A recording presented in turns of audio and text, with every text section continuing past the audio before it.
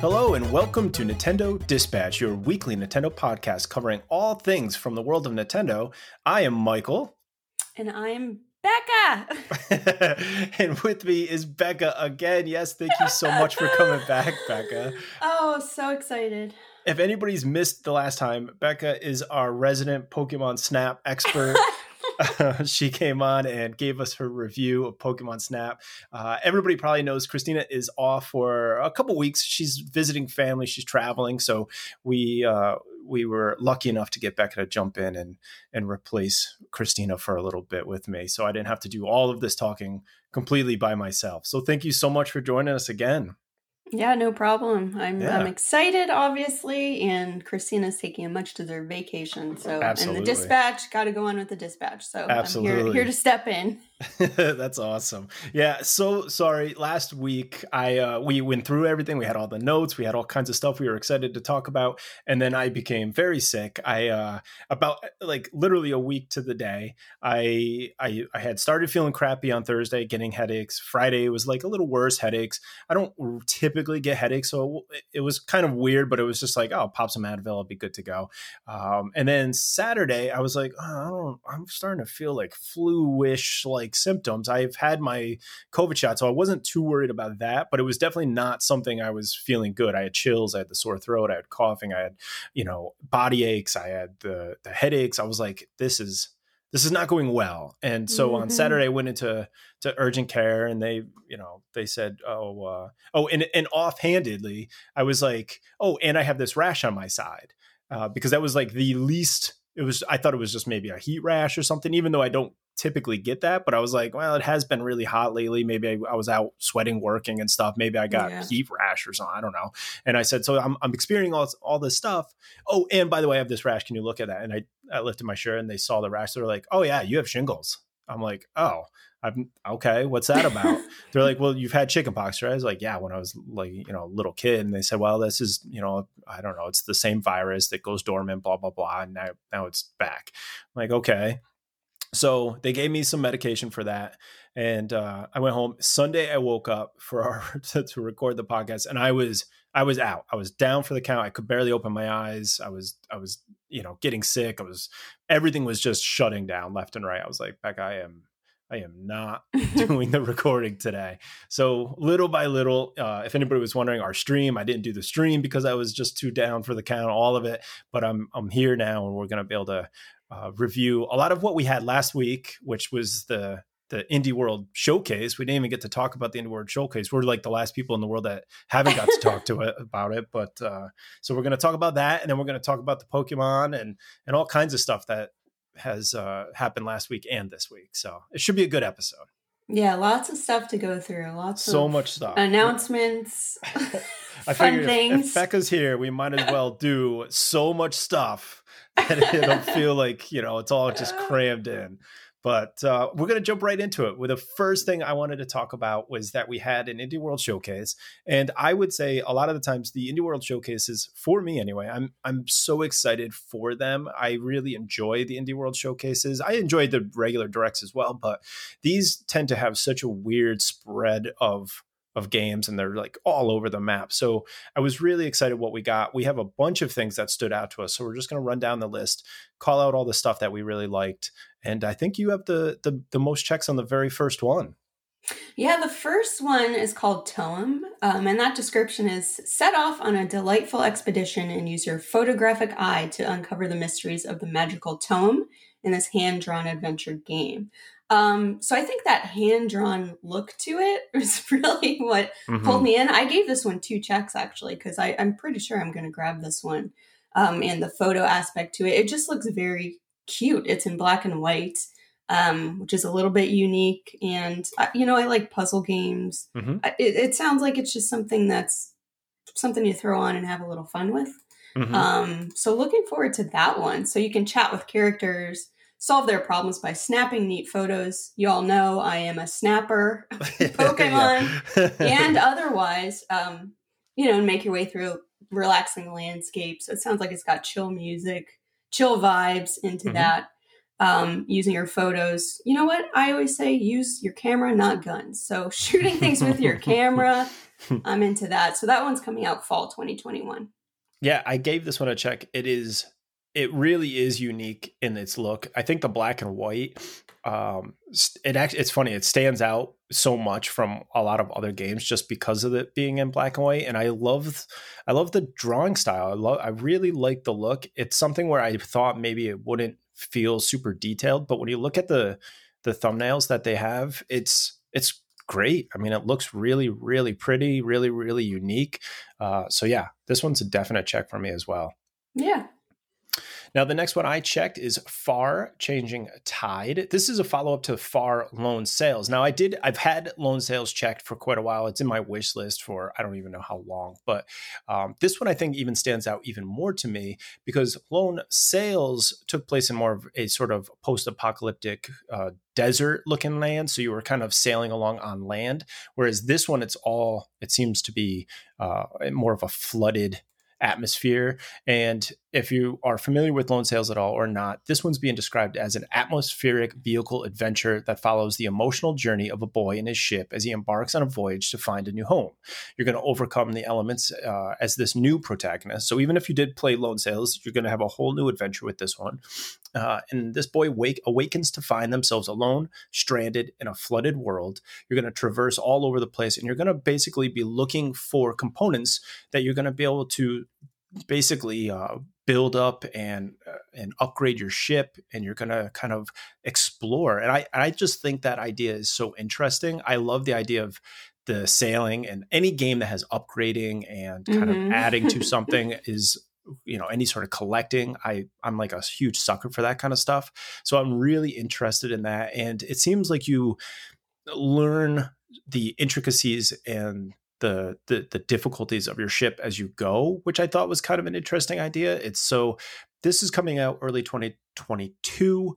I'm definitely excited for it. It actually made me go back and look at the first one because if that drops and goes on sale, I really want to pick that up because it's it's a continuation of those mechanics at least. And all of that sounds great to me, but I loved the atmosphere. I love the feel of this one.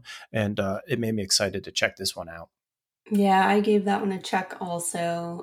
It reminded me a little bit of, Wind Waker, like that vibe of just like setting out, sailing, exploring, which is always kind of fun. Yeah, and it's beautifully done. Yes, it looks great. And I didn't even know about the other one, so I have that one on my list as well. So when those go on sale, probably going to grab, first one, second one, whatever one fits my budget, right? Yeah, exactly. I mean, I looked at my wish list as I was adding these. I think I have over 200 games on my wish list. Oh my gosh. So it's definitely, there's no shortage of stuff that I want to be playing. Yeah, that's what's great about, this Indie Direct, like this idea that there's just so many games that indie devs are putting out. Like, it's so exciting. There's no way to play them all, unfortunately. Yeah, no, there's no way. Or you'd have to spend probably hundreds, if not thousands, to be able to get all these games at this point. Yeah, exactly. The next one we actually both have checked also is called Garden Story. This one's actually already out. This seems silly. Concord, the youngest grape in the Grove, capitalized, like the, what is that, an LA shopping center is called the Grove, but different Grove, I assume. Yeah, different Grove. Now a guardian, and it's their job to help restore the island. That's a lot to shoulder for a grape barely off the vine. And more than a few inhabitants are skeptical they have what it takes. Fortunately, Concord has friends like Elderberry, Rana, and Fuji on their side. Yeah, this one just seems fun. I have it on my wish list. It's $20, so, maybe a bit of a big buy. So if that one goes on sale, I might grab that. It just looks, it's cute, it's colorful, it's cartoony. Yeah. Concord is a very cute grape with a sword. Probably going to check it out, see what other people say about it. But yeah, I was kind of excited to see this one too. Yeah, I guess this is sort of like an, Stardew Valley / Animal Crossing. The look of it, there's another game on the Switch called Littlewood. It has a very similar, very vibrant, sort of isometric look to it, which I think is exactly what this is. I had to give this a check. I loved all of what you just said about it. I even love that the little grape's name is Concord. I think that the atmosphere of it is super cute and endearing. Yeah, without a doubt, it's got a check. Like you said, $20, maybe a little bit much for me, but I'm definitely going to keep an eye out for that one. Yeah, it's got that retro pixelated look to it, which a lot of games announced did. And people like it though. That's the go-to, I think, for these indies. They all have that sort of look. Yes. Now, I'm not a huge Shovel Knight. I've not really played a lot of Shovel Knight, but this one kind of seems interesting. It actually feels more almost like a mobile game to me, where you're kind of doing the matching and all that stuff, like a Candy Crush or a Tetris type game. But this is Shovel Knight Pocket Dungeon, and I like the pickup and playability of this. That's kind of what interested me in getting the check. I went through, it says it's basically the way they're describing it is you're entering a world of falling block puzzle games with a dungeon crawling twist. So you're going to bump into enemies, battle them, and trade damage in a unique combat system. And it's all in the Shovel Knight world. So if you're a huge Shovel Knight fan, and there's quite a few of the games out there, then you're probably going to love this as well, because it's in that sort of universe that you already know about. It says that you're going to be able to take control of more than 10 of your favorite heroes. So I guess that's cool. Like I said, I'm not a huge fan of that series. I haven't really played any of them, but the fact that this is sort of a pick up, play, puzzle doesn't seem too crazy. It got me interested, and that's going to be coming out this holiday. So figure, why not? Give it a check. Yeah, sure. I like to have always, at least one of these kind of like pick up puzzle type games. Yeah, because a lot of the games I play are like long. So the fact that you only have 5 minutes sometimes, it's kind of like, I really wish I was playing something, but I'm not jumping into this, this epic game where I only have 5 minutes. I literally can just check my inventory and I'm like, oh, I guess that's it. Yeah. And that's actually why I picked up. So the next one on our list is Islanders. And I actually bought that for that reason. So that is described as a relaxing minimalist strategy game. So it's kind of like you take SimCity or something like that, and you just shrink it down to its very, very basics. It's supposed to be relaxing, colorful, and it is. So I got that to be, one of those games that I can pick up to wind down for a few minutes, play it before bed. And it's okay. It's solidly okay, is what I'll say in my little review. It was $5, so probably worth the $5. But for me, I think it was actually a little bit too minimal. Like, there's really not a whole lot of strategy to it. So you don't have a lot of choices necessarily. So you have like 2 choices at a time, where it's like, do you want to build fisheries or mines or something like that? So you choose which one, and then your next building is chosen for you. And you're basically just like trying to find the perfect placement on these little tiny islands of where you'll get the most points. So there are points based on proximity to other things. And that is really about it. So, and it's one of those, you just like, you play it until you aren't earning enough points to kind of like pass the threshold to the next level. Oh, okay.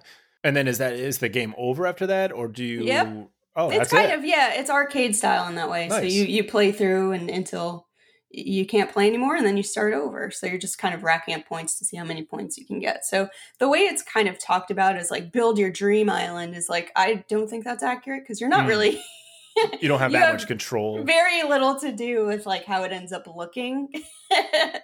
But still kind of fun, as one of those games to just pick up and distract yourself for a few minutes at a time. Sure. And are you kind of, I guess, essentially playing to just beat your own high score from the previous island or whatever? Is that kind of is there replayability where you would still be interested, or is it kind of almost a one and done? You're like, all right, well, that was cool. For me, it was more one and done for sure. Gotcha. But I know, like, I kind of looked on Twitter to see what people are saying, and people are posting like really high scores, like much higher than I got. And there is a sandbox mode, which I didn't play because it didn't seem worth it. But for $5, if you're looking for something cute to pick up, try it out. Yeah, and plus with that, I'm sure $5 is already cheap, but I bet you it'll come out where they're like, oh, it's a 90% off sale. I mean, you can grab this game for $1. Oh yeah, and from the looks of it, it's really well done. It doesn't seem like a $5 janky sort of game. It's just very simplified, but it's beautiful. Yep. Pretty much. And I mean, if you literally take SimCity and strip it down, like what is SimCity? It's a simulation, right? It's all Yeah. numbers Yep. behind it. Yeah. In this It's the case, the same numbers, idea. the numbers are being shown to you like more obviously, where it's like, well, if you put it here, if you put your house here, it's 6 points. If you put it here, it's 12 points. Like Oh, that's really it. it's still pretty cool. It's funny because I had this, I think it was, I don't have it on Switch, but I think it was maybe, I don't know, Steam sale or something like that. And I had grabbed it because it was so cheap and it looked cute. It looks nice. I haven't ever played it even on there, but it made me interested to check it out to even see. And I mean, the reviews are pretty high on it because it does seem like it's done so well. So that's cool. Yeah, I think most people liked it more than I did. So take that into account. Definitely worth checking out if nothing else. Yeah. Now the next one I've always been a fan of Metal Slug. Metal Slug was like sort of this sort of, I don't want to call it Contra, but it was kind of like a Contra type game, this little side scrolling and you're playing these little people and they're shooting everywhere. And it was fun. I remember years and years ago, like when they still had, like games set up in stores or something, and you'd go and you'd play it. And that was the first time I ever got exposed to any sort of Metal Slug game. I was like, what is this? And I was playing along. I'm like, wow, this is actually a lot of fun. I ended up really enjoying it, even though it wasn't the kind of game I was typically attracted to. And I had kind of followed along, and I know there's a bunch of the actual games on Switch now, and it was like, oh, maybe I'll check some of those out. But then they just announced this game, Metal Slug Tactics, and they're totally changing, I guess, the gameplay style. They went through, they redrew everything. It still has sort of the similar pixelated look, but now you've got that isometric view, and it's more of a tactical RPG, kind of like I'm currently playing through Fire Emblem or Mario Rabbids, where you kind of have limited moves and then you attack the player and it's back and forth. It's very similar to that. It looks really, really well done. If you're a fan of Metal Slug in any way, this seems like a new and interesting way of kind of expanding on that universe. And if you like tactical RPGs, then I mean, this seems like a great game for anybody. But yeah, I had to give it a check. I'm going to keep an eye on this when it comes out next year. So you got plenty of time to kind of follow along and see what happens with it. But I'm excited to check it out. I haven't played any Metal Slug games in a while, and I'm kind of on this tactical RPG kick right now. So I figured, you know what? Let me give that a little love. Yeah, I've never played any of those. If you end up playing it and liking it, there's a chance I could check it out too. Yeah. The next one, we both have checks for this. It's called Astroneer. So this one's coming out early next year. So this is a game that can be up to 4 players, and it's identified as an adventure indie game. But that description for it is that it's set during the 25th century intergalactic age of discovery, which sounds cool already to me, where astroneers explore the frontiers of outer space, risking their lives in harsh environments to unearth rare discoveries and unlock the mysteries of the universe. So this seems really cool because you can work together to kind of build bases. So it seems like there's a lot of like terraforming and moving things around, creating vehicles. So kind of like exploring these areas with other people. I guess co-op, which seems kind of cool. I liked the look of it more than anything. So, yeah, the colors, the gradients, I think the animation style looks interesting. I mean, it looks like something that could be a lot of fun. So I gave that one a check. Yeah. Astroneer, I've actually played this quite a bit on, I want to say Xbox or something. There was a couple years ago, Mats, Christina, myself, we all did a 24-hour marathon for Planned Parenthood. I think it was like an overnight thing. That's right. And a bunch of us got Astroneer. I can't remember if we played it on the computers or on Xbox. I think it was Xbox, but we played Astroneer for quite a while. It was funny because we were all streaming it, and then the developer for the game jumped in and was asking us questions on what we thought of it and all this kind of stuff. So it was really interesting to be able to talk to the creator of the game, but it is a lot of fun. I haven't jumped in quite a while, so I'm sure there's a lot that's changed, but I remember it. First off, it's extremely unique looking. Like you said, like the planets are all totally different. They're all like these weird, crazy colors. And then what happens is you sort of crash land. You have this like little pod, and then you go around and harvest materials, and then little by little you can craft more and more stuff and build out your equipment. You can build out your base, you can build out your like vehicles to drive around in. And it is like a survival game too, because if you're not connected to energy, your backpack starts getting weaker, and at some point you could just be stranded out there, and that's it. I didn't get that from the description. That's cool. The survival aspect. A lot to it. Yeah, there's a lot to it. And you can find other, crash sites where maybe there's some more rare equipment that you could use for building like your little RV. And then once you have that, you can store more stuff on it, or you can have solar panels. A lot of times what I would do is I'd get way out there, and then a storm would come and just sort of destroy me, because you have to like get out of the storm, otherwise it takes all your life away. Really, really cool, interesting game. And I think they've worked on it for quite a while. So I think the Switch would be an awesome spot to play this, especially with co-op. That would be a lot of fun. Yeah, that seems pretty cool. Looking forward to that. Yeah, absolutely. Now, another one that I checked, this one's maybe a weird one. I don't really know. But I like these kinds of games. Essentially, it's called 100 Days. I guess it's coming out this winter. And it's a wine making simulator. Now, from what I can tell of the stills, it looks beautiful. It looks like they did a great job.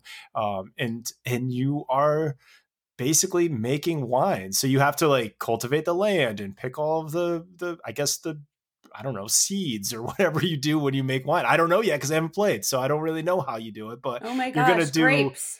Like our friend it's Concord from the other game. I hope these are not in the same universe. That would be terrible. But yeah, it looks like it's all of the weird, monotonous, like gardening stuff, chores that I don't want to do in real life, but I'm totally okay doing in a video game where you're like pruning your vineyard back and stuff like that. So it seems so tedious and weird and crazy. I was like, I love the look of this. I love the idea of this. I like sort of these operational games where you have to like set up things and then they sort of get automated, and the truck picks this up and then the guy brings it over there and then this happens. I love all that kind of crap. So I had to give this a check. I'm super excited to hear more about this and see what happens. Making some wine this winter. Michael loves chores games. I do love chores in games. So the next one, so we both have a check on Slime Rancher. Plortable Edition is what it's called. So I give that a check to start. So I can't totally tell what this game is. It just seems kind of wild. Like I want to figure it out. So you are a rancher, I guess, a slime rancher. Where you are making your living wrangling slimes. So slimes look very cute. They're just little blobs with faces on them. And you have to grow crops. So Michael, there you go. Some of your chores. Yeah. Raise chickadoos, whatever those are, that you then feed to your slimes. So I guess there's daily requests and that kind of thing. You can kind of upgrade your slime equipment. I don't know, Michael, what do you think about this one? I was actually really excited when they announced it because I was watching, I don't know who it was, I can't remember, but I was watching a streamer and they were playing it and it seemed like a lot of fun. And at first I'm like, what the heck is this game? And they were like running around like, I got to get my chickadoos to do whatever. I'm like, I don't know what's happening, or they were upgrading their vac pack. They have like these upgradable things, which I'm always a sucker for. But essentially it looked like a lot of fun and that's all I cared about. So I ran to Switch to see if it was available because I was like, this is perfect. And it wasn't out yet. And it was only on, I think, Epic Game Store or Steam or something like that. Oh, I don't want that. But when they announced this, I was like, yeah, definitely giving this a check. It looks like a blast. And I who doesn't want to just go around, vacuuming up all kinds of slime balls, I guess. Yeah, it seems like one of those just fun, goofy games. So now the last one I checked is Eastward. And this one is by Chucklefish, who's done a bunch of other, Chucklefish has a bunch of great games. I don't know if this is the publisher for Chuckle. I'm not sure if they're the developer, but Chucklefish publishes a lot of other fantastic games. And this is sort of in that vein of that isometric, pixelated, like we were saying. There's a lot of these things going on. The story behind Eastward is that you have to escape the tyrannical clutches of a subterranean society and join Eastward's unlikely duo on an exciting adventure to the land above. Discover beautiful yet bizarre settlements and make new friends as you travel across the world by rail. So the look of it, the feel of it is just absolutely gorgeous. I like that it's sort of set in this world that's about to collapse at any moment. It seems like at any turn, anything could go wrong. And I don't know. I'm really into it. I'm into the look. They don't have a ton of information, even though it's going to be out next month. I didn't get to see a lot more, but it's $25, going to be on sale for $22.50 if you pre-order it right now. But it was something I really interested in. I gave it the check, and I think that gives, between you and I think we've probably got almost half of the games they announced during this indie showcase checked, which is great. I mean, that's awesome. Yeah, it is. So that was last week. We got caught up as far as the big announcements. Now, this week, we ended up getting a Pokemon Presents, which went, I mean, it was like 20 some minutes. It was a lot of Pokemon. And I have got to say, there's a lot of Pokemon that I did not even remember was around. Like so many things that I didn't even think were still, they didn't even exist anymore. They kicked it off with Pokemon Unite, which I've been playing. I've actually been enjoying, but they gave a mobile launch date announcement. This is for Android and iOS, and that's going to be next month, September 22nd. And you can pre-register for it right now. If you do pre-register for it and they get 2,500,000 people to pre-register, you're going to get the Unite license for Pikachu, which essentially means you unlock Pikachu because you can't use Pikachu right off the rip. And then if you get 5 million plus, you're going to get a HoloWare, which is just like a skin for Pikachu. So he wears like this costume when he runs around, and it's the special festival style outfit, which is crazy. 5 million people sign up just for a Pikachu skin. That's been crazy to me. But so yeah, that's what they're doing. And then the mobile version will have crossplay, which I think is always fantastic. So you'll be able to play mobile, iOS and Android against Switch and vice versa, which is cool.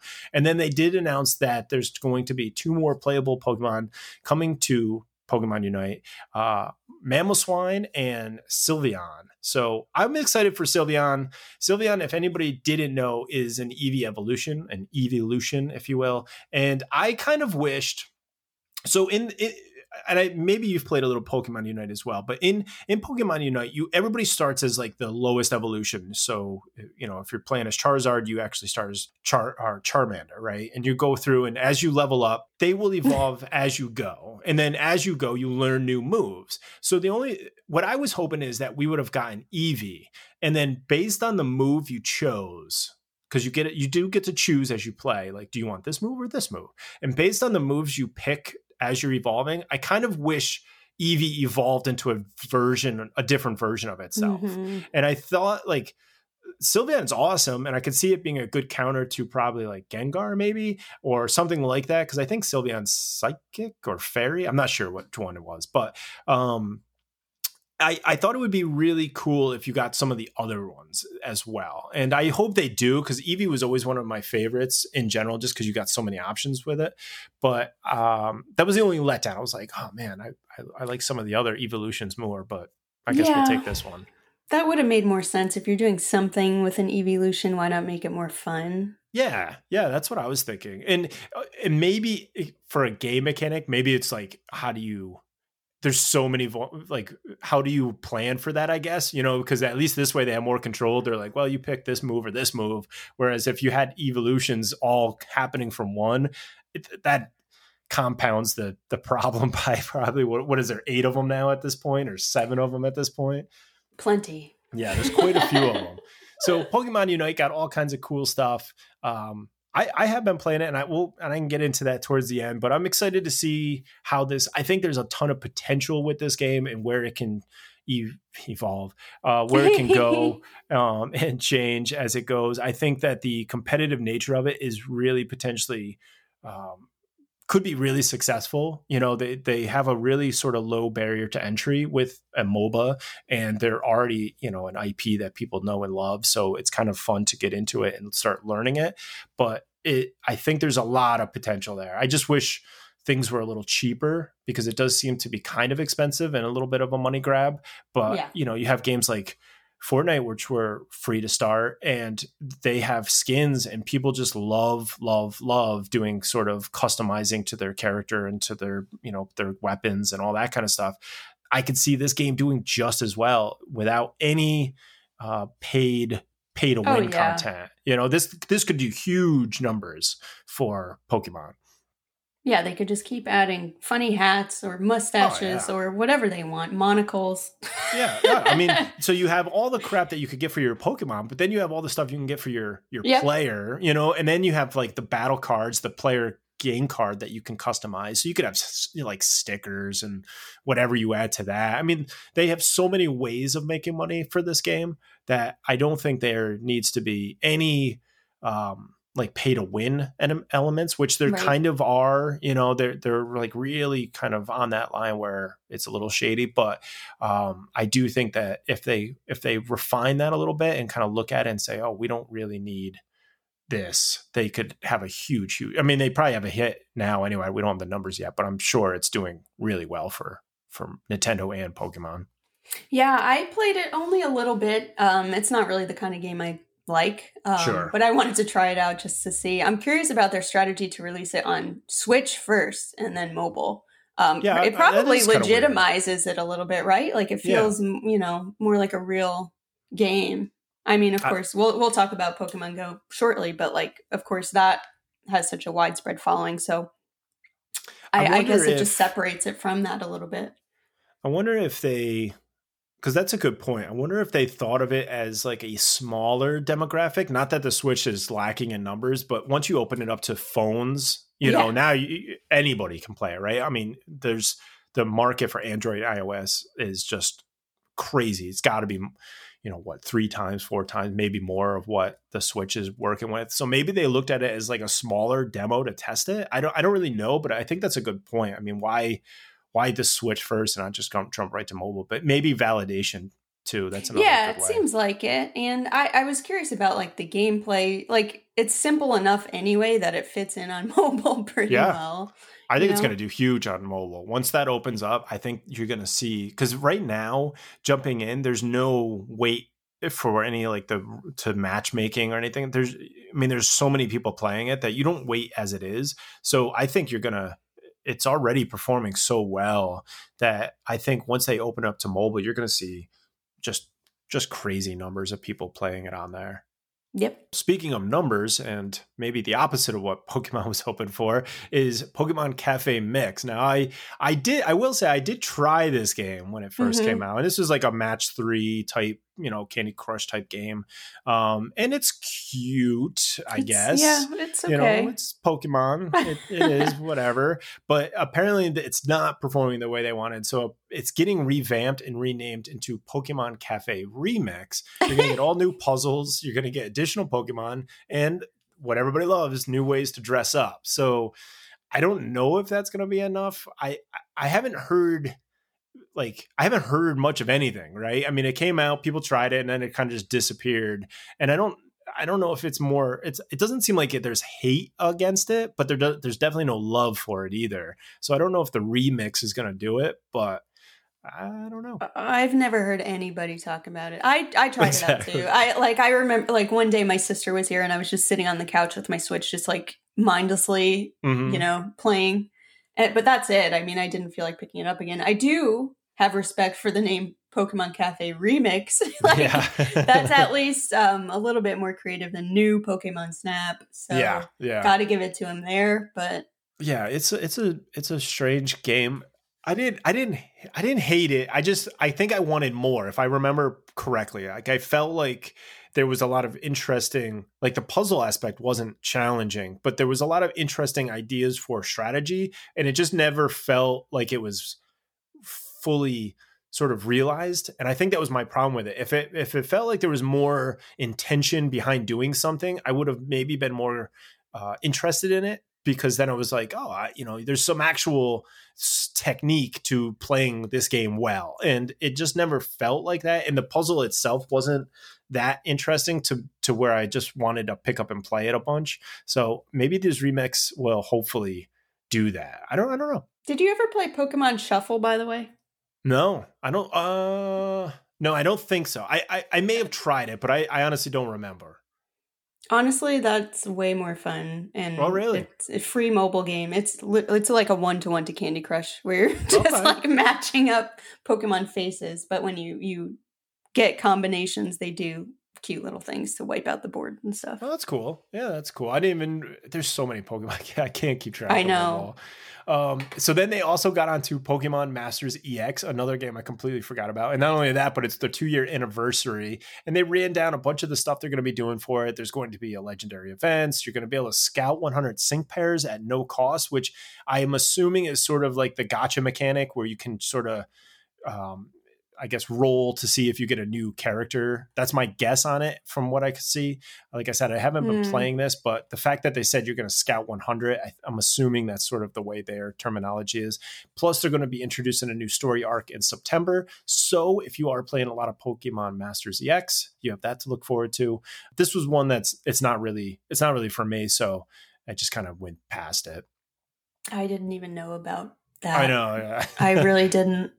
They also got into, now we're going to the 5th year anniversary for Pokemon Go, which that is crazy to me that it's been 5 years since. I know, that's what I thought. Like that summer that it all came out, it does not feel like 5 years ago. That's crazy. But for the 5-year anniversary, we're going to be getting all new Pokemon starting on the 20th, I guess. And then these are going to be coming from the Galar region. They will start appearing in the wild. And then you will have, Zacian and Zamazenta. I still don't even know their names. No. After Gen 1, I don't even care to learn new names, apparently. They're going to be appearing in 5-star raids. So you have that to look forward to as well. I will be honest, I have not played Pokemon Go in a very long time. It's still on the phone, but I just never even open it anymore. Yeah, a lot of people are, though. They are. And I'm always shocked by the numbers. That's staggering. I think, was it last year? I think they had higher numbers than the initial year, which I know Christina says she sees people walking around all the time because of where she is. But I mean, it's so hard for me to believe there's so many people playing it still, because it just felt like everybody was playing it that first, summer. Everywhere you looked, I remember driving through cemeteries and there'd be other people like all just doing a loop collecting Pokemon in these cemeteries. It's crazy. Wouldn't it have been great if there were like not Gengar, I know, like Ghastly, like all the ghost types in cemeteries? If it got to that level of detail, that would have been really cool. I always thought the same thing I wish it tied into like a weather app. So if it was snowing, you got more cold weather. I always wish that they really pushed it and did stuff like that. Like you said, like being in a cemetery and having, ghost type Pokemon all around. And I think if they could push it to that level, it would really, I mean, the game itself was game changing in the way that you kind of played and the experience and being around all those people. I've never had a game experience like that. And I loved that about it. I loved just driving by and seeing somebody with their phone out and being like, I bet you they're collecting Pokemon right now. And just being like, give them a nod and be like, oh, hi. I mean, I've never like waved to more people while I'm driving around, because it just felt like you were part of this thing that was happening. And it was so like special and it felt so like crazy to be a part of. But I really wish they had that level of immersion as well. Like at this point now, I feel like they could. It seemed like such a perfect use of augmented reality, like the most perfect use I can even think of. Yet most people turned that function off like immediately, like where you could actually see the background on your phone. But there were so many like casual players that first summer, like people who had very little interest in these games prior to that, just all kind of like having fun together. And I'm curious to see if it like has, because obviously after Pokemon Go, they had, what was the remake that came out? It was like I don't remember what it was called. Pokemon, I don't know, whatever it was, but it was like, Let's Go. Oh, yeah, that's it. Pikachu and Eevee. Yeah. And it was kind of like this merger trying to get people from Pokemon Go world to kind of get in a foot into like their main core game modes. Right. And I'm curious to see if those people have transitioned over to being full on Pokemon players now, like play core, Sword and Shield type games, or if they just said, you know what, Pokemon Go's sort of the sweet spot. I'm good here. I wonder what their numbers. If I'm sure there's got to be some people that kind of were like, wow, I love this world.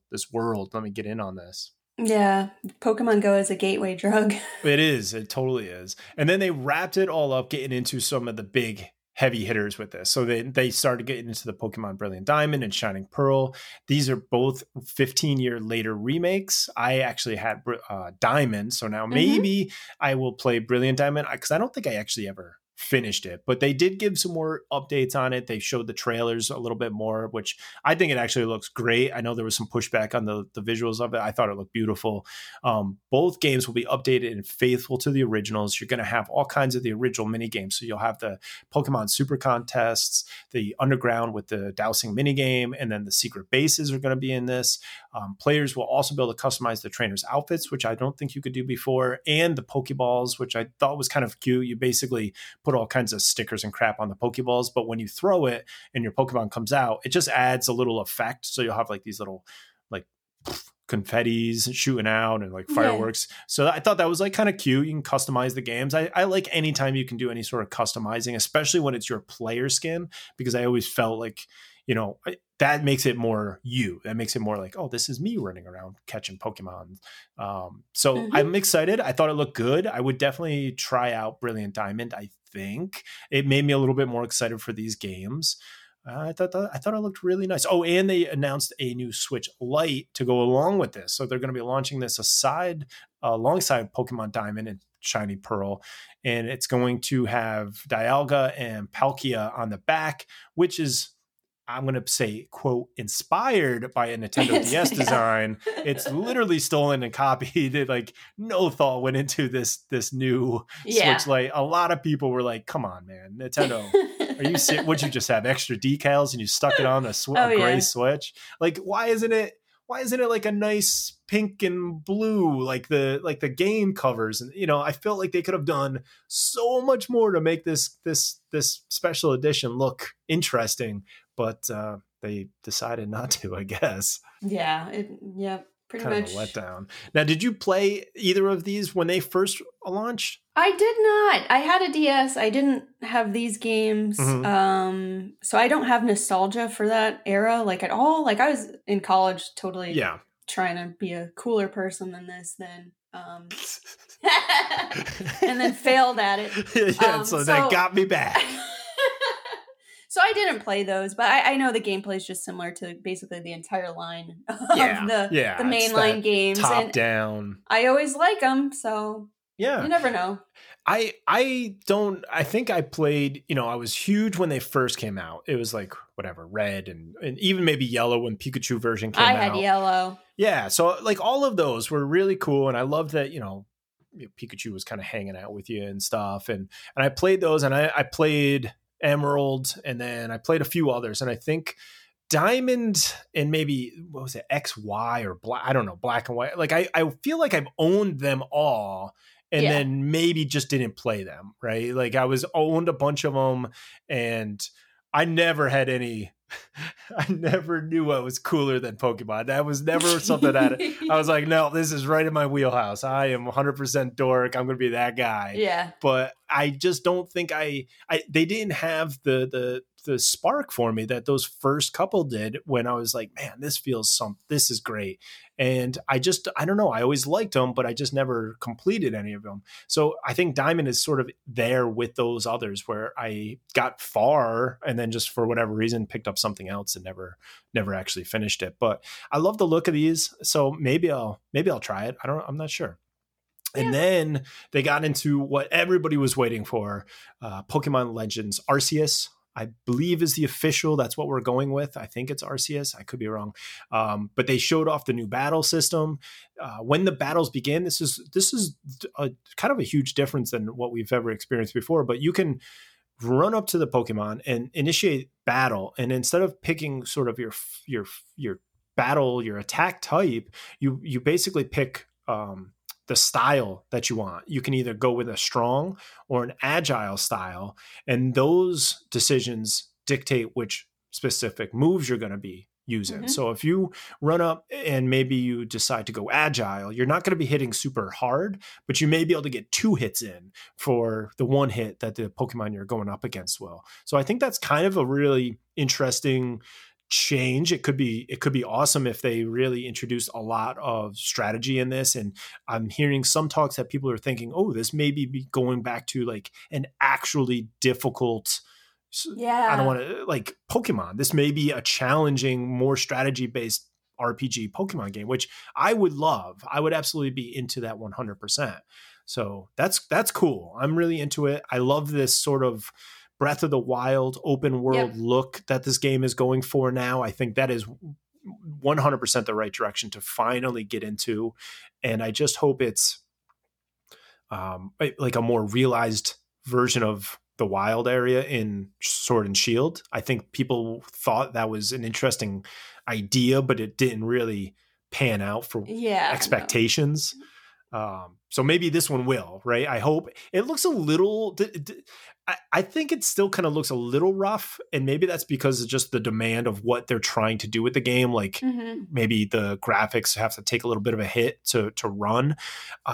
That's not a game like break for me. That's not something that will turn me off, but it does kind of feel like it needs a little more polish. And I don't know, maybe that was just my take on it, but it seems a little rough. Yeah, it definitely does. I know a lot of people are criticizing the graphics on Sword and Shield too. Yeah. I don't mind that really. And maybe it's just because it's the IP I'm already familiar with. So I'm not being pulled in by how it looks at all. But I have high hopes for this game. Yeah. We might be a little disappointed in the end, but I hope not. I hope this actually is more of an open world feel. I like that there is more to it than just the catching and battling. So there's also there's also a research component to it, which I'm a sucker for. So you can get research assignments and try to kind of like collect information in the field. Hopefully it works better than it did in Pokemon Snap, where you can actually complete the requests and understand how to do that. But it seems like it's going to be fun. Yeah. It's funny that you mentioned, because I was excited for all that stuff too. It actually seems like a role-playing game now, and I love the idea of, you're catching a Pokemon, and if you see it use Bite X amount of times, that gets a check in your logbook. And I'm like you, I'm a huge sucker for like having these checklists and trying to get something and being like, okay, I just need one more whatever of seeing it do this, and I can finish this whole entry for this Pokemon. And if anybody's not familiar with the game yet, this is like the prequel. This is the start to Pokemon. Apparently there is no, Pokédex that you're filling out. You are making the Pokédex. So It actually seems like it makes sense now in the terms of, I need you to go out and collect Pokemon so we can document them, because there isn't one. Whereas in all the other games, you're essentially building a Pokédex that's already been built a billion times before. So it's kind of like, well, why am I doing this? Whereas this one is you're doing the first one. And I think that makes it even more exciting. I love having the checklist and the objectives to complete. And those are all like little things that I'm like, oh yeah, this is going to be a lot more fun. I think also it showed that you can maybe like sneak through the grass and like throw a Pokeball, like without going into that battle mode. Where you run into a million Zubats was the old thing. Yeah, and I think a lot of people, they were saying like you could essentially go through the game without engaging in battle. So I thought that was kind of good. Like if you have a Pokemon game where you're not catching or fighting Pokemon, that could be kind of crazy and weird. And I think you're going to see a lot of people that are trying to do that, right? Just because it's an added challenge. Like, that's like saying I'm going to play Subnautica and try not to swim, right? It's exactly. What can I get away with in this game now? I think that's fun. I have high hopes. I'm trying to keep it in check, but I have high hopes for it, and I'm excited to see what we get. We did see from the trailer that you can ride Pokemon in this one. Yeah. The Weirdeer, which I guess is one of the new... I'm not familiar with that if it already exists. No, I think that's one of the Weirdeer, and then the Basculegion, I believe is how you say it, which is a new evolution of the Basculin. And that's like it made me think of, crap, I can't think of the Pokemon, but the one that evolves from Magikarp. It made me think of that, riding it around in the water, and it looks. Gyarados? Yeah, yeah. And it made me think of like riding that around. And so the Weird I thought was awesome. I hope we get a Rudolph like seasonal version of that, just because it would be awesome. And then they had like what's the new region? Hisui, I believe, is the new region. Hisui region, and this is the Hisuian Growlithe, and then you also have a Hisuian Braviary that are like, the Growlithe is like this big fuzzy looking version of it. It's got like the sheepdog, hair in its eyes type looking Growlithe. So it's cool that we're going to get some other stuff. I don't know. I'm excited. I think that this trailer has me more excited than the last one did. Oh yeah. I love that the Weird Deer is named Weird Deer. Like, yeah. Like these professional Pokemon namers. I you know what would be a really fun game, Michael? If we showed each other pictures of like newer generation Pokemon and tried to guess what they were named. That would actually be a really fun game. I would love that. And because we don't know any of them, so it would be really fun to hold up one and be like, that's called and see if our name is good as or better than the actual name of the Pokemon. I know Bidoof, and I know Garbodor is the literal garbage trash bag. Garbodor. Those are names that somebody's kid, they were like, hey, so-and-so, they're like a 10-year-old. They're like, what would this be called? Oh, that's a Bidoof. Oh, okay, yeah. No, that's a good name. I'm going to go with that. So yeah, definitely I will say though, what I saw of the Pokemon, and I'm assuming some of them obviously are new, they look like what I want Pokemon to look like. It's not like there was a stretch there where there's like a lot of generations that they just hit a wall and they were like, I'm going to just do a squiggle and we're going to turn this into a Pokemon of some type. Oh my I don't God. like when they have like these like human traits. There's a lot of them that started getting into the human trait Pokemon, and those are always disturbing to me. So I like seeing sort of animal based, Pokemon. That's kind of where those first generation, second generation, that was my wheelhouse. That's what I liked.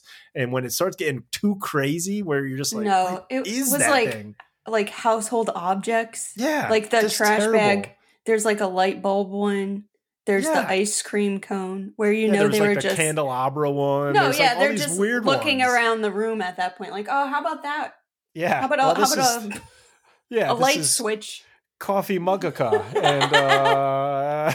and be like, I ran out. I know we needed another 100 of these, so I'm just kind of grabbing stuff. Oh. This is vacuum, and so believe it or not, we managed to get through all of the big stuff for the week. We do have a couple other fun stories that we're going to run through. We know that this is a what did you call it before we started? It was like a super duper dispatch or something like that. Double dispatch. Yeah, this is basically a double dispatch. So you're gonna get more news from us. Maybe if there's an intermission, if you need to take a break on your commute, you could pause us now. Oh, that is such a good idea. And then we're gonna get into all of the other rest of the news, especially this first one that Becca's gonna give us. Oh my God! Well, listen to this, everybody. So this was news out of Super Nintendo World in Universal Studios Japan in Osaka. So if you have seen what that looks like, first of all, it looks amazing. I really want to go so badly. But what it looks like is it's like a bunch of Mario platforms surrounding you in this theme park world, right? Where there's different levels of platforms with all the classic Mario characters. You got Yoshi's going around. This is like a ride where you just sit and ride in a Yoshi on a track. You've got your Goombas, which apparently took a tumble a couple weeks ago. So there was a tower of, I think, 4 Goombas, and what they do is they kind of just like shuffle back and forth a few different ways, kind of like mimicking the real old original Mario games. And they fell over. Oh, man. So those are on approximately like the 3rd story of this entire spectacle, and they just toppled and landed next to the Yoshi ride. So people are like sitting in these Yoshis, and Goombas fell down next to them sometime on August 9th. So nobody was hurt.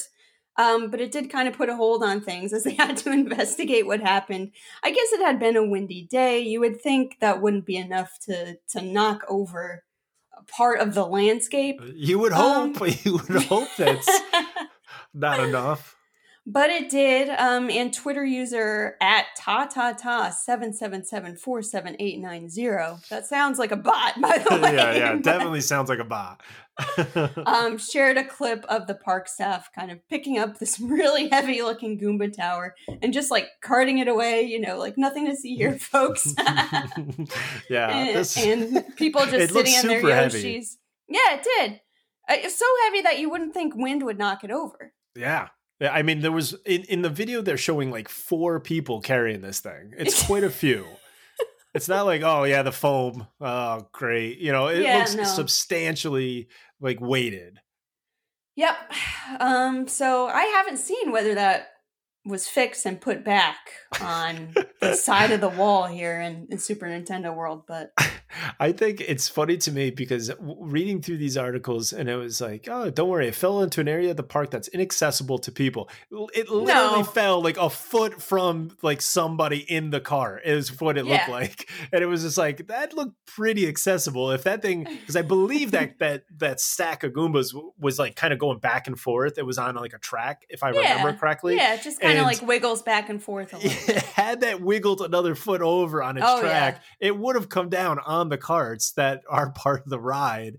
It was just like, holy smokes, you guys, you may want to revisit the rest of the stuff in the park if you rushed it out and the Goombas are falling off after, I mean, half of the time that's been open, it's been closed because of COVID. It's like, this thing should not be coming apart already.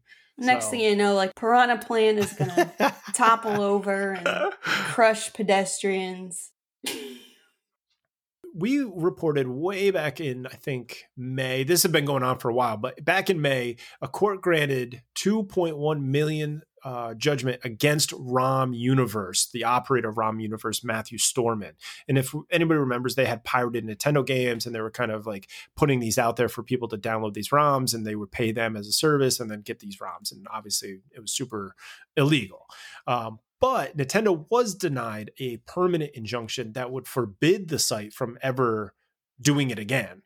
And the main reason the courts said, well, you know, that shouldn't be an issue is because Storman had already taken the site down, and the courts felt like, well, this isn't going to be a problem. The site's down. It's not going to be an issue.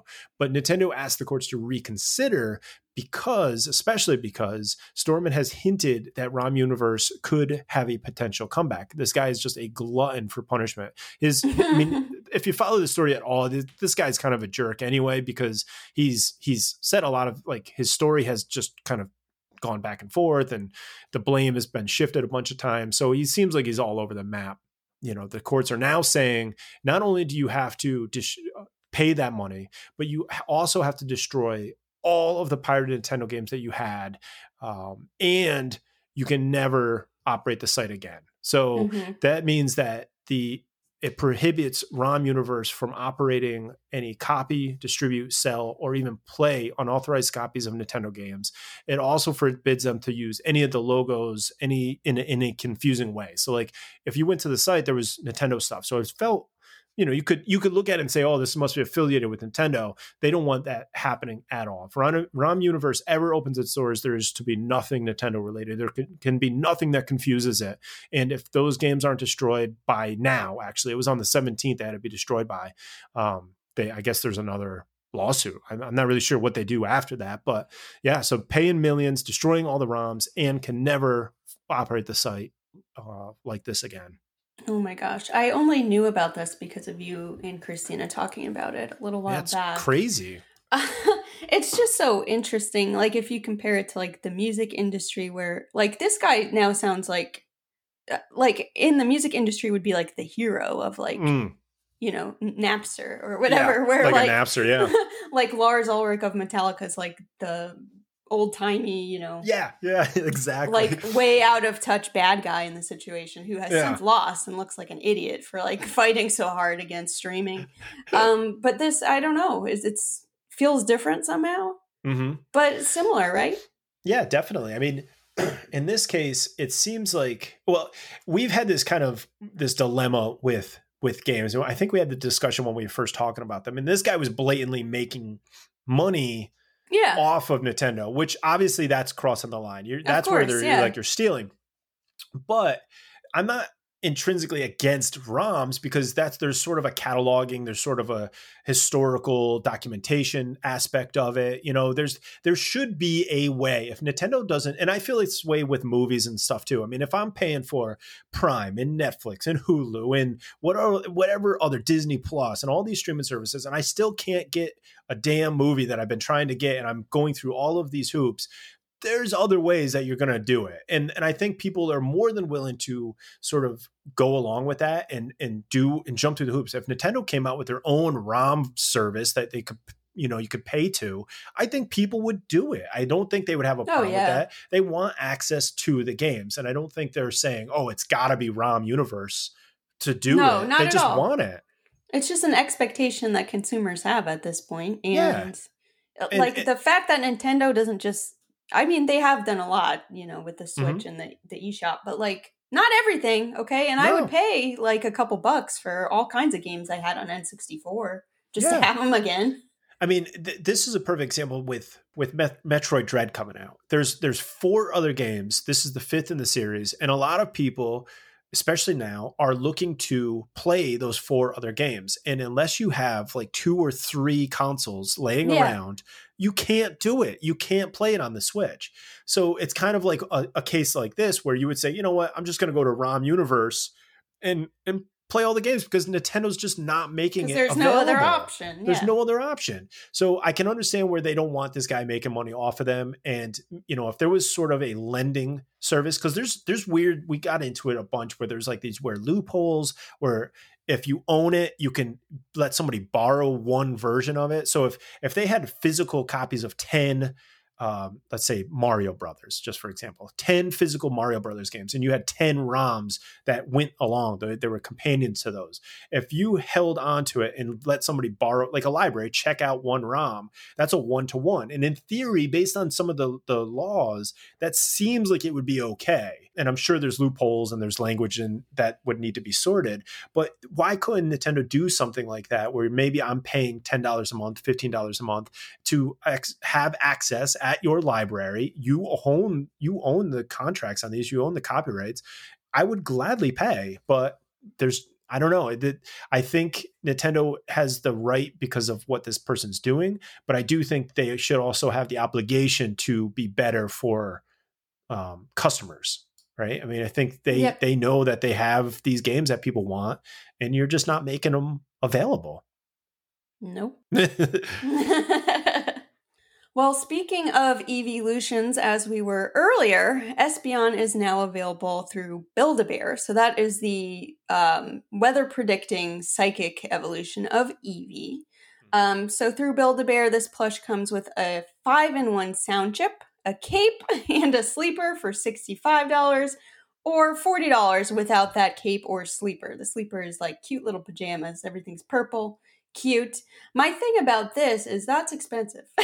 Yeah, that's very expensive. That the whole Build-A-Bear thing was the in-person experience of going through whatever ceremonies they do to bring your Build-A-Bear to life. Mm-hmm. So by ordering online, I don't really get the appeal so much, but if you do, hey, now you can get Espeon for your Build-A-Bear collection. I assume you have. Oh, so you can't even build this thing. So I feel no. That's kind of a bummer. That's what I would want. Or even if you can, I mean, we're still in a pandemic, so I don't know if people are really doing that. That must be their workaround. So you could just order it pre-built. But I thought there was I agree. I'm not a big Build-A-Bear. I don't know a lot about Build-A-Bear to be honest. But I'm like I said, I love the evolutions. Actually, Espeon's one of my favorites next to Umbreon, which is the dark. I always thought that one was really cool. But when I saw that, I was like, oh, this is really cool looking, but it is super expensive. that's a hard sell right there. Well, But it's only $40 if you want it to be naked. If you want to yeah, clothe it, it's going to cost you 25 big ones. wow, it's like an actual shirt. It's like a real clothing. Yeah, these are like tiny pieces of purple fabric for Yeah. $25. For an extra 25, I want a matching shirt that I can wear around to match my Espeon, and so we can look super cool together. Oh my gosh. It's like kids do that with American Girl dolls where you can match you your can match. American Wow. Girl doll. Yeah, I don't know. I guess. What they could have, what would be really neat for Eevee, and again, it's going back to the evolutions. What if you had like a Build-A-Bear Eevee, but you know how you may not remember it, but there used to be these.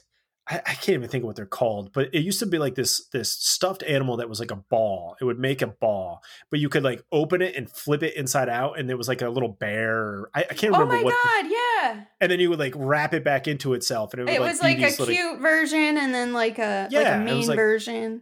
It would be cool if they had Eevees that you bought the Eevee, and then it was kind of like you could open it, turn it around, and it turned into an evolution. This needs to be a 2-for-1 where you could sort of have Espeon. I know they got all kinds of junk and chips inside of them that you can't do that, but it would be really cool to have like an Eevee that you could buy it and maybe this probably gets into like a little gotcha area, but maybe you buy the Eevee and then you don't know what it's going to evolve to. And then you open it up, you're like, oh, now I have an Espeon, or I have this one, or I have that one. I think that's part of it'd be like a real life Pikachu. Be cool. That would be the probably super expensive at this point. Pound puppy business model of, do you remember those? Like you didn't know how many puppies this thing had until you reached inside it and pulled them out. Pull them all out. You're like, oh my gosh. Until it birthed either like 3 to 5 puppies. You're like, I only got 3 on this one. Yeah. I want more. Yeah. But yeah, pretty interesting. Little outside my price range. But if you have somebody that's a huge Espeon fan, this would be in your wheelhouse. If you go to the Nintendo store down in the city, they have a ton of these like plushy evolutions that you can buy. There's some really cool ones there. I mean, they got a bunch of Pokemon in general, but they have a ton of the different ones. And they're probably cheaper, but then again, the plane ticket to get, or the train ticket to get there might be a little bit much. My sister I know has this Umbreon that it's like her ride or die. Like she got it when she was younger. She is now an adult, but she still kind of takes it with her. Nice. I mean, it's trips. A cool one. I'll give her that. At least it's a cool one. So now there had been a ton of rumors floating around that Grand Theft Auto is going to be coming out. There's a remaster's coming out, and we're going to get it on the Switch. This was a rumor that Kotaku put out. They said that in all likelihood, we're getting Grand Theft Auto 3, Grand Theft Auto Vice City, and Grand Theft Auto San Andreas remastered using Unreal Engine coming out. And I think that's awesome. I think they did say it's a mix of new and old graphics, which I'm interested in how that's going to work. Yeah. But I do think that this is a really cool idea. I would probably, unless they price it crazy, I would definitely play these again. It's been so long. Vice City was one of my all-time favorites of all of them. It was just so weird and quirky and fun. But I would be interested in hearing more on this. They are saying that Rockstar Dundee is leading the development, and they're known for doing like Crackdown 2, 3, and they assisted on the development of Halo, the Master Chief Collection. So they've done stuff. They were scheduled initially to be released earlier this year, but because of COVID, that got all pushed back. Then they were saying maybe late October, early November. So everybody was getting excited. But now there's an update coming out saying that potentially these will not be out until next year, which, okay, I guess, whatever. I mean, it's all a rumor. So who the heck knows if we're getting anything? But the idea that these are coming out, that they're going to be packaged together, which would be cool. They are saying that it may only be sold digitally, which I know collectors are going to have a tough time with. But I would probably play these again if it's priced decent. I don't have a huge thing for going back and buying games full price for games I've already played. I don't really want that. So if this was like a crazy good deal, or I see it I'll add it to the wish list and then it's like half off, I would pick it up. But I think Grand Theft Auto on the Switch would be cool. I think that there's a market for it. Yeah, I think that's a really big deal, actually. Not Yeah. only that they're getting remastered, I know like a lot of these were so popular and just such part of like the cultural lexicon of, Oh yeah. PS2 era life. But that they're available potentially on the Switch, like that's surprising and cool to me. Yeah, absolutely. I'm excited to hear more on this. I wait, obviously we want the official announcement, and there seems to be a lot of smoke around this fire. So it's probably true. It's just a matter of when and timing and all of that jazz. But I think these would be awesome. And like I said, if they price it great, and, don't go too crazy, don't go with a Switch tax like they do sometimes. Yeah. This could be a huge bundle that people want. They'll snatch it up. I mean, people they'll snatch it up regardless. But I just think it'd be nice if it's priced fairly for a game that's, got some time on it. It's not like it's a new game. That gets us to best sellers for this week. And it's mixed up a little bit. We got in the number one spot, Stardew Valley, followed by Among Us, then Minecraft, Axiom Verge 2, Zelda Skyward Sword, Mario Kart 8 Deluxe, Skyrim. Christine will be happy about that. Mm-hmm. Super Mario Party, Slime Rancher, which we there were we just go. talking about. And then rounding out the top 10 is Super Smash Brothers. And like we said, there was a bunch of games from that Indie Direct that were like announced coming out today. And those all seem to be moved up on our top 30 list. So they didn't quite break the top 10 yet, but in 11th place is Quake. In 14th place is Islanders. Thank you, Becca. In 18th place is Garden Story. And then in 24th place is Boyfriend Dungeon, where you can collect boyfriends, I guess, as weapons. So a little weird. A little weird game. I'm not going to lie. I watched the trailer. I'm like, what is this game? But, and it seems like it's got some controversy. There was all kinds of stories about one of the guys that played the weapon getting like punch or pushback because he's such a jerk. And oh boy. I'm like, oh boy, I'll stay right out of this whole Boyfriend Dungeon category. So yeah, a little strange game, but there you have it. Now that gets us into new releases we're into this week. And again, we have so many games to talk about. This is definitely a double dispatch for everybody listening. I got the first check, and coming up August 25th is Murder Mystery Machine for $20. You are going to explore crime scenes in complex dioramas, organize your evidence effectively, and blur the lines between right and wrong to present your case. And do you have what it takes to be a real detective? I saw this and I thought this looked really interesting because I like the sort of the attention to detail. I remember playing Batman and they had the detective mode and you had to like walk around looking for clues and stuff. And this is basically just that. It's just walking around looking for clues, interviewing people. And I like all of that. So I thought this looked really, really well done. And I'm excited to get some more information on this one. This is from I guess the BAFTA winning production company Blazing Griffin. And I went to their site, nothing that I'm super familiar with, but they seems to be their type of game. Like they do really well written, really well produced TV and film and video games that are dealing with sort of crime and mystery and stuff like that. So I thought this one was interesting enough to give it a check for $20. Yeah, that one did look interesting. I didn't give it a check, I think just because I've checked so many other things. Yeah, and it didn't quite make the cut. But that mystery, I mean, interviewing people, that seems like a cool dynamic to it. Yeah, especially for you. I mean, you interview people all the time. So I feel like that would, you'd be able to, that'd be right in your wheelhouse. I do. Usually I'm not trying to solve a mystery. Actually, probably never. Never. Maybe the mystery of how to design something better. Yeah, exactly. Yeah, so the next one, we actually both have checks on this one. It's called The Magnificent Truffle Pigs. So if you're wondering, yes, that is something that takes place in the UK. So this is a first-person metal detecting narrative game. Is metal detecting a genre I don't know about? I didn't know about it, but it seems to be a huge... maybe that's what truffle pigs are, I guess. Maybe those were those people are called. Truffle pigs are actual pigs who, like, they use their little nose snouts to find truffles. Oh, okay. Well, there you go. Yeah. So I guess, I don't know. So metal detecting, truffle detecting, I don't really know. But, so I guess this combines that kind of, like, exploration, metal detecting, like looking for things with a strong interpersonal narrative. I just thought this one looked cool. I liked the style of it. It looks like it's something that could be a lot of fun.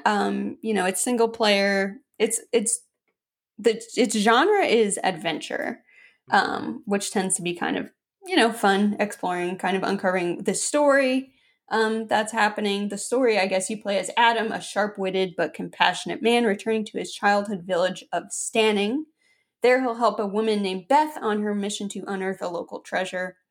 As cracks begin to appear in Beth's fairy tale plan for everything, you'll delve into her history and discover all may not be as it seems. So a little mystery there as well. Yeah, and the trailer for it definitely seemed to have something that was off. Like something happens, and that's what hooked me. At first, I was like, okay, it's just you're kind of walking around collecting or whatever you're doing. Seems relaxing. And then once they started hinting at this sort of strange story, that's when I start getting really interested. That's when it's like, oh, where's this gonna go? And sometimes it goes great, and other times it's kind of a letdown. But all in all, I thought it was interesting as well. I was like, oh, I'm intrigued. You got me. Yeah, I hope the story is compelling. Yeah. Sometimes they are, sometimes they're not. So we'll see. It reminded me of sort of look and feel of Firewatch. When I played Firewatch, it was very similar to this, where it has this sort of beautiful atmosphere that initially starts off relaxing and kind of, you're just kind of walking through the woods. And then this weird, twisted story starts to happen, and you don't know if all of a sudden you're in a horror game or an adventure game. And that I like, because you just don't know what you're going to run into. And because that had that similar feel with this one, I was like, yeah, I'm at the very least want to give this a check, because I loved Firewatch. So this one, I don't know. I'm hoping maybe $12 seems reasonable, but it says that you're supposed to be able to play this in like a night. And I really was drawn to that because it's like a movie. It seems like they want you to kind of experience this. Yeah. So I'm into that. I think I would maybe let this go on sale a little bit for me, but the fact that I know it's like I'm going to sit down, I'm going to play this start to finish and be able to enjoy it. Definitely want to check it out. Yeah. Now, the next, I guess, two that I have checked come out same day, August 26th. It's Spelunky and Spelunky 2. The Spelunky is 10 and Spelunky 2 is 20. And if you're not familiar, these are older. I mean, I know this name, and maybe I don't know why I've never picked them up in the past, but Spelunky is a unique platformer with randomly generated, fully destructible levels that offer a challenging new experience each time you play. You're going to journey deep underground and explore fantastic places filled with all manner of monsters, traps, and treasure. These remind me so much of SteamWorld Dig, which I absolutely love. SteamWorld Dig 2 is just a phenomenal, side-scrolling, funny, sweet, charming game. And these kind of have that vibe to me. And that's why I wanted to give them a check. The look, the feel, sort of the way they're describing it as kind of like digging and things collapsing and happening around you is very similar. So I want to check them out. I've heard great things about Spelunky and Spelunky 2. So there you go. I give them both a check. And you can play multiplayer on those, I guess, right? Oh, that's fun too. That'd be cool.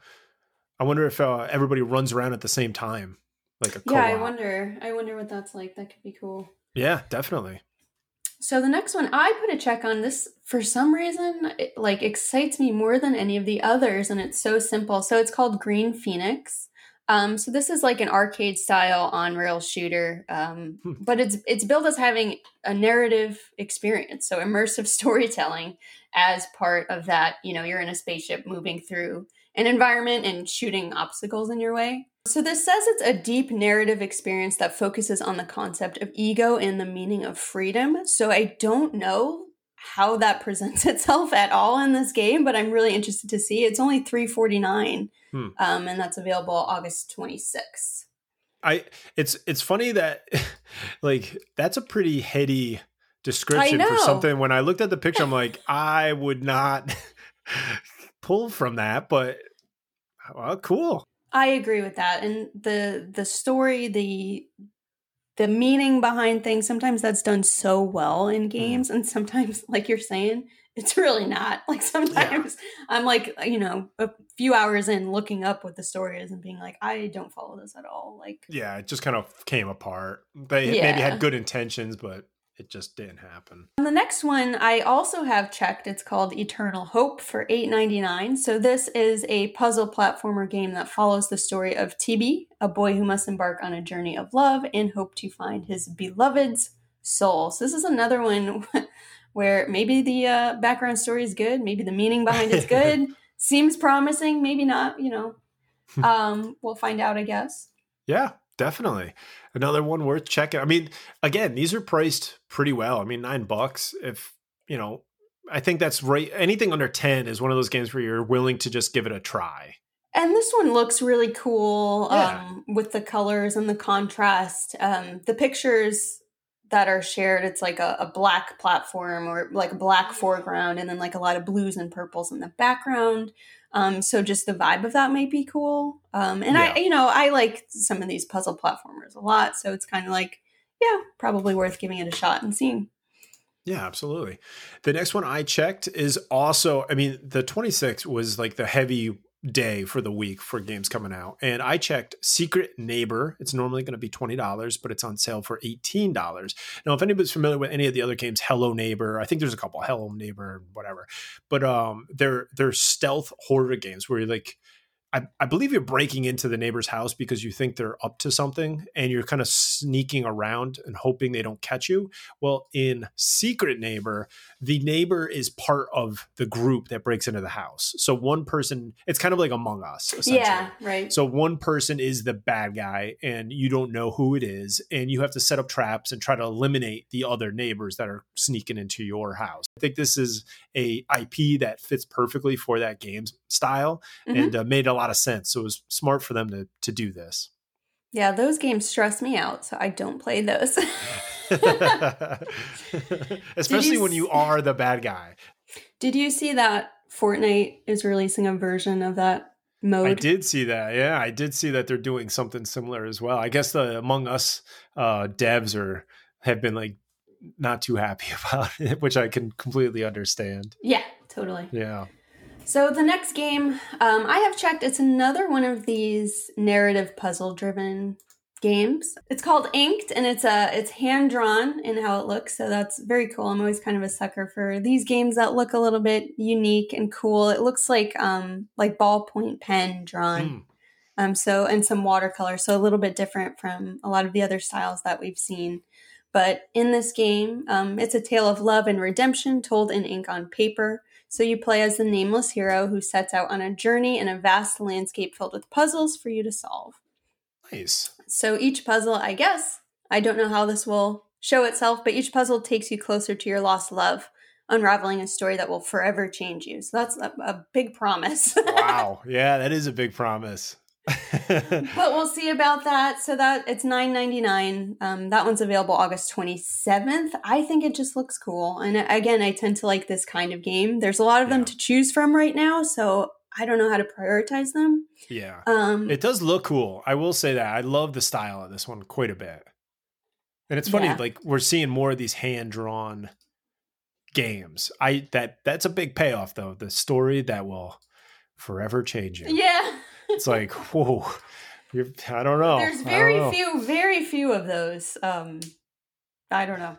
Maybe Inked, A Tale of Love is one of them, though. Is up there, with Lord of the Rings. Yeah, exactly. So the last one that we have checked on the list is coming out August 27th. It's Baldo the Guardian Owls. This has a very, very Zelda Breath of the Wild vibe to me. If you're kind of waiting for, Breath of the Wild 2 to come out, this could be a good maybe filler. I'm not sure yet. But it's being described as a journey through a magical land teeming with mysteries to unravel, full of challenging puzzles to solve and intricate dungeons to explore. So familiar, right? I mean, we've heard this. You're going to discover new towns and their distinctive inhabitants, fight ferocious foes, locate hidden temples, and collect objects, both magical and mundane, to obtain powerful new weapons or to help unveil the myriad secrets of this strange land. So it's not that it's a crazy, and I'm not saying it's a ripoff necessarily, but it's definitely inspired. It's definitely looking to Breath of the Wild or Zelda games as an influence. It's $25 and it does look good, but it's a tough sell because I knew I had seen this somewhere and I couldn't figure out where. But Apple Arcade has this $5 a month and you can have access to this game.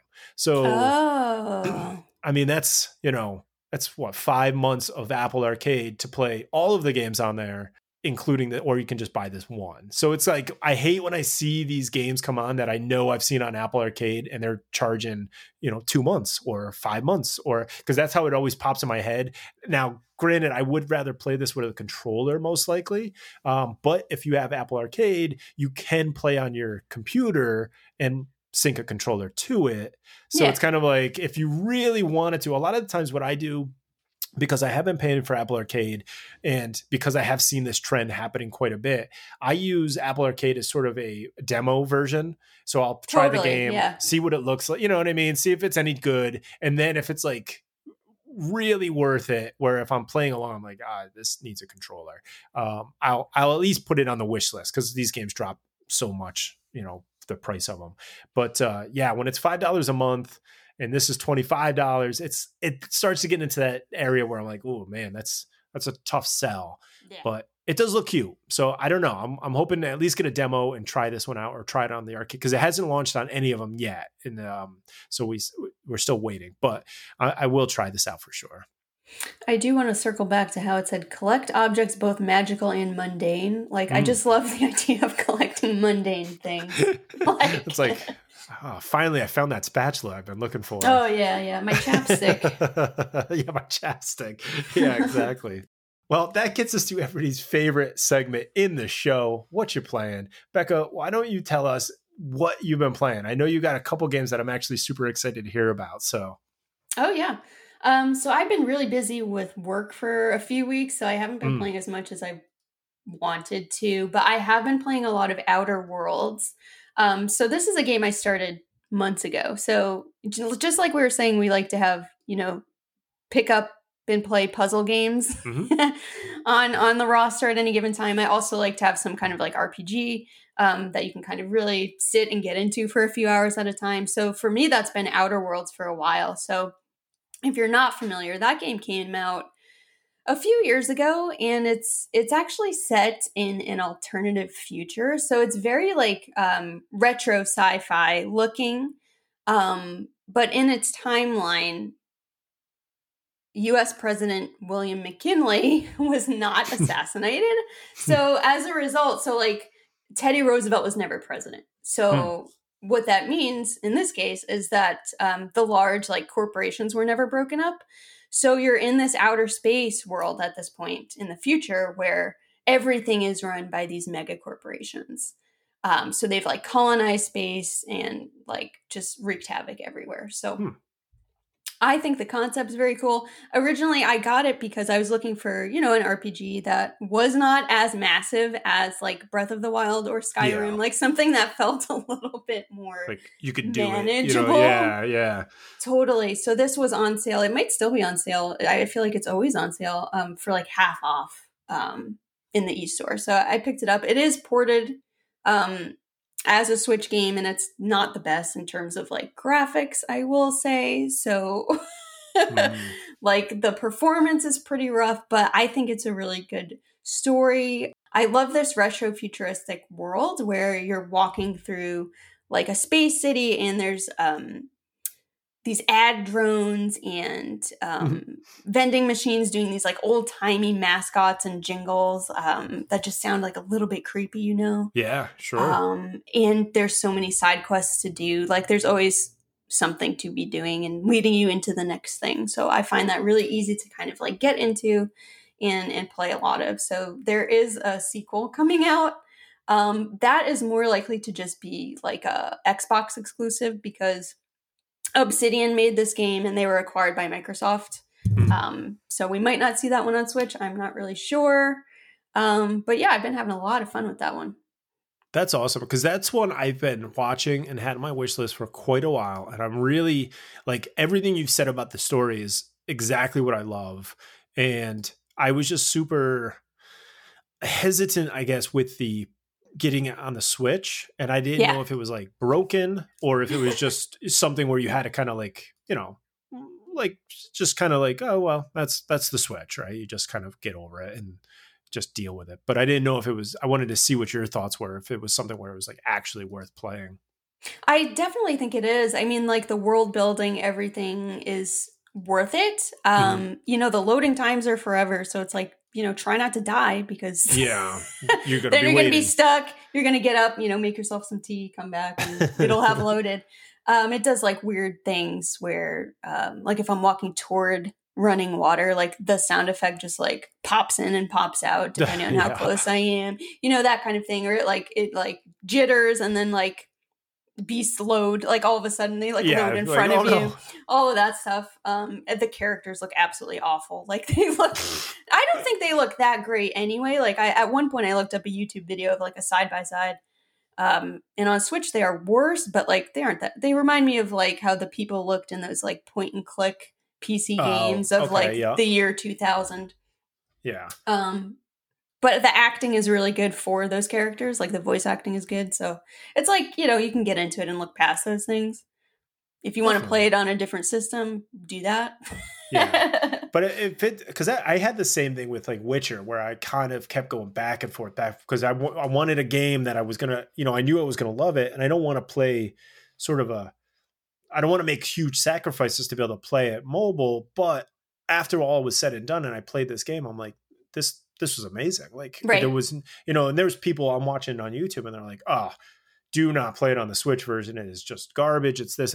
Like, I thought it was fantastic. I mean, obviously it's going to look better on like, a next gen system, but it looked great. It's like one of the best looking Switch games I've ever played. So, I mean, I guess it's all opinion too, right? I mean, you're going to have, some people some people just don't overlook certain things. Like I'm not somebody that really sees, I've said it before, like frame rate drop, unless it's a significant drop. I don't see it. I don't know. I don't pay super attention to that kind of stuff. I mean, it would have to be chugging at like a 5, FPS or something, but I think it's fine. I mean, like, especially games like this that are big, that take time. Mm-hmm. I don't have other ways to play them and actually complete them unless it's on my Switch. Oh, exactly. Yeah. Being able to take it on the go. Yeah, take it on the go. It's worth it. When you're getting in bed to fall asleep, that you go like, oh, I can at least do a couple quests real quick, or something like that. That's how I play games. That's the only times I get. Yep, same. Nice. I've also been playing a couple newer games a little bit. One of them I picked up it's called Where's Samantha? So that came out I think last week. It's a cute little game. So it's one of those platformer puzzle things. There is a plot to it. So you're a swatch of fabric named George. All of the environment, it's like a side-scrolling platformer. The environment, everything it's like fabric and buttons and thread. And I'm like a sucker for that kind of thing. Like anything that's like Paper Mario or like what is it? Yoshi's Woolly World. Yeah, that's what it made me think of Yoshi's Crafted World. When I saw the trailer for Where's Samantha, I thought the same thing. I'm like, oh, this is beautiful. It's so cute. Yeah. The game is really simple. Like there is a plot to it that I don't think really matters so far. I haven't gotten that far into it, but you're a swatch of fabric named George, and your love Samantha has like floated away in the wind, so you're trying to find her. And there are like, after you complete each level, it's like the the book opens and it reads like part of the story to you, and I'm not even listening. Like I don't care. Yeah, it's like this isn't what matters to me. Not in this case. It's not life changing like that other one was. But it's cute. It's fun. It's one of those games. Again, you can just play for a few minutes at a time. The mechanics so far in terms of getting through the puzzles has been like you're one swatch of fabric and you can like divide yourself into 2 or 3 different pieces. So if you're the big fabric, you're heavier. And if you divide yourself, then you're lighter, but you can obviously split up and do things to try to like flip switches or like weigh things down to kind of get through to the next part. That's cool. So pretty simple, pretty cute. Nice. I forget how much it was. It was on sale though, which is why I ended up buying that one this week to try it out. Nice. Since Islanders was a little bit of a disappointment to me. Yeah. And the last thing, I actually tried a demo of the game Road 96. Oh, So I that downloaded this one, demo too. I'm excited to try yeah. this. Yeah, so the demo, it's pretty short, but it's very replayable. So the idea of this game is that it's the year 1996. So that immediately I was like, cool, on board. Mm-hmm. And you are in this fictional authoritarian country and you're trying to flee for the border. So it's a mix of like almost like cinematic scenes where you might be like riding in a car or something and you can look around you and interact with like whoever you're in the car with. You can select like multiple responses you want to do or different actions you want to take. But based on what actions you choose, there's just like so many different outcomes. So it's one of those games where you're like meeting different people and learning different stories, and in the end, there's different outcomes. So I think it's one of those games that's very replayable. So I haven't bought the full version yet, but I did really enjoy the demo. I think I'm going to go for it and buy it at some point. Nice. The cost I remember is 1996, which is cute. Yeah, perfect. Makes sense. I like when there's actually some, thought behind the pricing. That's cute. Yeah, so I do recommend that one. At least try out the demo, see if you like it. Yeah, anytime you got any demo, you gotta. I mean, we've said that a million times. Just give us a demo for this game. Like, let us try it. It's like you have to be able to play these. So I remember I think they announced Road 96 maybe during the Nintendo E3 Direct, and I thought it looked crazy. Like the trailer of it looked really interesting. It was, kept showing like different scenarios for stuff, and that was really intriguing. It was really something I wanted to play. So I'm excited that we get to at least try it. And like you said, the replayability of just the demo alone is kind of cool. And then for the price, it's, if this is a game you can keep picking up and going through a couple of times to see what you're going to do, that's absolutely worth $20. That's awesome. Yeah, seems like it. The music's cool too. It's all like inspired by like 90s music, which is totally my wheelhouse. Yeah, I'm into that for sure. So I downloaded that. Haven't had a chance to play it yet, and I downloaded the WarioWare game. There's a demo for that as well. So I'm excited to try both of those out now that I'm kind of up and on my feet a little bit. And even though I haven't played a ton of stuff between last week and this week, I've been playing Pokemon Unite occasionally. I've kind of fell off of it a little bit, but I do plan on firing it back up. And seeing if there's any updates and seeing what's going on there. And I finally beat Witcher 3, which was a huge, like this, I've been playing Witcher 3, I think off and on, obviously not consistently, but off and on probably for, a year and a half, maybe two. I don't even know anymore at this point. It's been so long. I've got over 230 hours into it. My it's gosh. like my second longest playing game on my Switch. And I thought it was fantastic. A lot of your choices matter on the overalls in the moment, but overall in the game. And I didn't know it was to that extent until the end. And I think I read 36 possible endings that you could get. Now, some of those are very minor. There's ultimately probably like 9 that you can get, but then, depending on so-and-so died or if you save so-and-so or whatever, but those are more minor. But there's 3 main things that can happen in the ending. It's like one of the main characters can either like live or die. Basically, one of the like what happens to the government in the world. Are they suppressed or are they free now or whatever? Mm-hmm. And then there was something else. And all in all, like based on all of the possible ending combinations, I was extremely happy with the ending that I got. So I felt good about that because if I hated my ending based on some of the decisions I made, what do you do? Because like they show the way the endings are and they show like kind of how that person got to where they are. I mean, these were choices that were being made when I was 40 hours into the game. So it's kind of like, if I didn't make a choice that I felt was right, you're not going back. You know what I mean? That's it. You're stuck with this ending.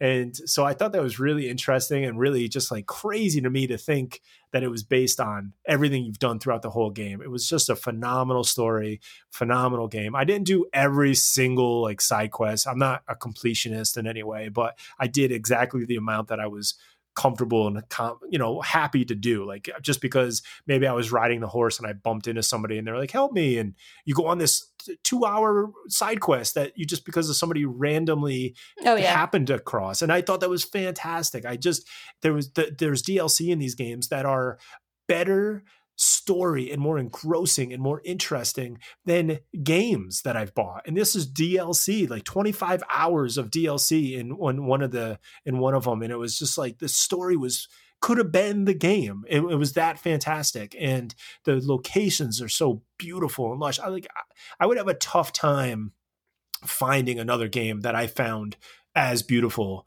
on the Switch. And so much so that when I get around to finally hooking up I have an Xbox Series X. I've never even hooked it up. Once I get around to hooking it up and playing it, I know on Game Pass, Witcher 3 is on there. I'm going to play again, maybe not all the way, but just to see it again, because I just loved the environment so much. There were times I was on stream and I had like Christina and some of the other people that watched us on stream. I was like, oh, I got to show you my Witcher character before I get around to beating it, because I knew I was getting close. And I'm just walking around. I'm like, oh, you got to see this. It's a greenhouse. It wasn't anything. It was just like a random spot that I was walking through the city one night and not even doing anything. I just was really taking in the city as if I was walking in real life.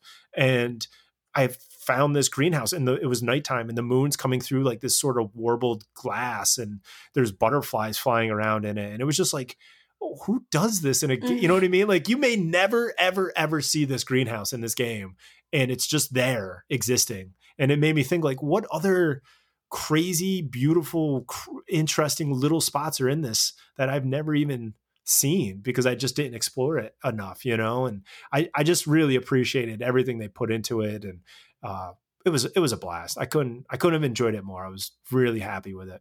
Yeah, that's great. Yeah, it was just, oh man, it's so rewarding. And then I because I finished that, I was like, okay, I'm done with Witcher, and I was done with Subnautica. I'm done with all of my big, games.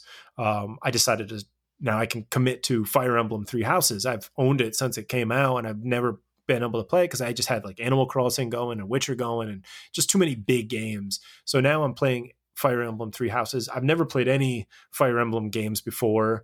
So I'm new to the whole, I guess, genre. I mean, I've played Mario Rabbids, and it's very similar. I guess, that's what Mario Rabbids probably was influenced by, but I'm really enjoying it. I think it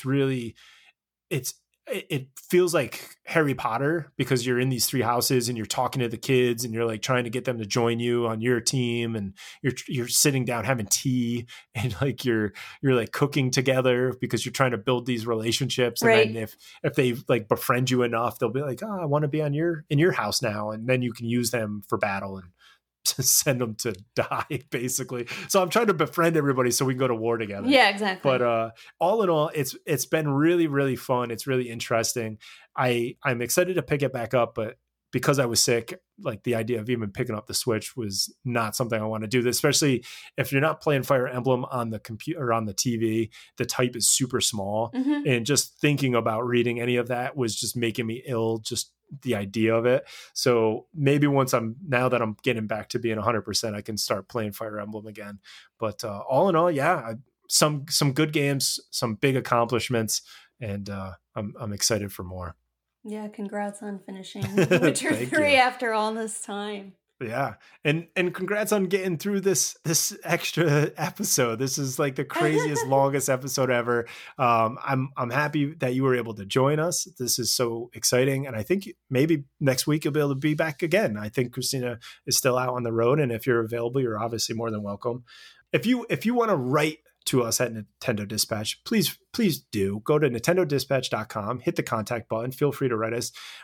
Tell Christina that you miss her. Tell Becca that you're so happy she's on the podcast. Ask us any questions that you would like. We'd love to hear it. If you want to watch us, you can go over to twitch.tv/Nintendo Dispatch. You can watch us stream. We typically are streaming throughout the week at any given time, but obviously this week and last week has been a little all over the place. If you want to chat with us, you can do that. You can go over to Twitter at Dispatch Podcast, or you can go to Discord, and our info for that is on the website. And thank you again, Becca, for being on the podcast this week. Yeah, thanks, Michael. Yeah, absolutely. And like every other week, except for last, this has been your Nintendo Dispatch.